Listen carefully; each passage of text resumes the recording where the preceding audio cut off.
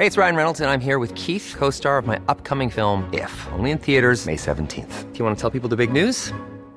All right, I'll do it. Sign up now and you'll get unlimited for $15 a month and 6 months of Paramount Plus Essential Plan on us. MintMobile.com/switch. Upfront payment of $45 equivalent to $15 per month. Unlimited over 40 gigabytes per month. Face lower speeds. Videos at 480p. Active Mint customers by 531.24 get 6 months of Paramount Plus Essential Plan. Auto renews after 6 months. Offer ends May 31st, 2024. Separate Paramount Plus registration required. Terms and conditions apply if rated PG.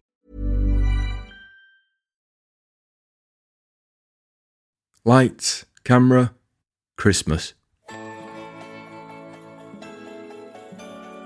There's a wealth of films I've seen over the years that could be vastly improved if they were Christmas films. A minimal amount of plot and character changes could see a new wave of seasonal classics. My first film to be given the Christmas treatment is the 2007 American neo-western crime thriller written and directed by Joel and Ethan Coen, No Country for Old Men. In this freshly updated Christmas edition of the film, we see a country where old men aren't allowed in, and therefore Father Christmas has never been granted access to the country, therefore all the children have never been visited by Father Christmas. That is, until Father Christmas, played by an elderly Josh Brolin, makes it his mission to access the airspace over the country in his sleigh. Javier Bardem stars as the president of the country, and it is his mission to prevent Father Christmas from reaching the children on Christmas Eve.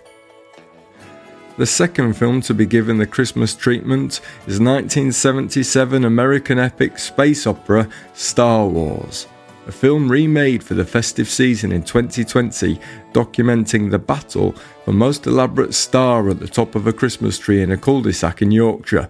Star Wars gives a detailed and festive insight into a community's plans throughout the year, from presentation of initial ideas of stars all the way through to production of finalised designs. Star Wars lifts the lid on the community's plans to sabotage each of the stars to gain victory. The third and final film to be reworked into a Christmas film is the 2001 epic fantasy adventure directed by Peter Jackson, Lord of the Rings. Lord of the Rings is now a Christmas classic about the 5 gold rings featured in the festive anthem that is 12 Days of Christmas. Frodo and his band of hobbits find themselves with a lot of work to do as they now have to find and protect 5 gold rings. They don't know where to look first. Is it Argos? Is it H. Samuel? No, it's 5 random people who know not of their power, but the 5 gold rings must be assembled on a table like the Olympics logo, and then Christmas can happen.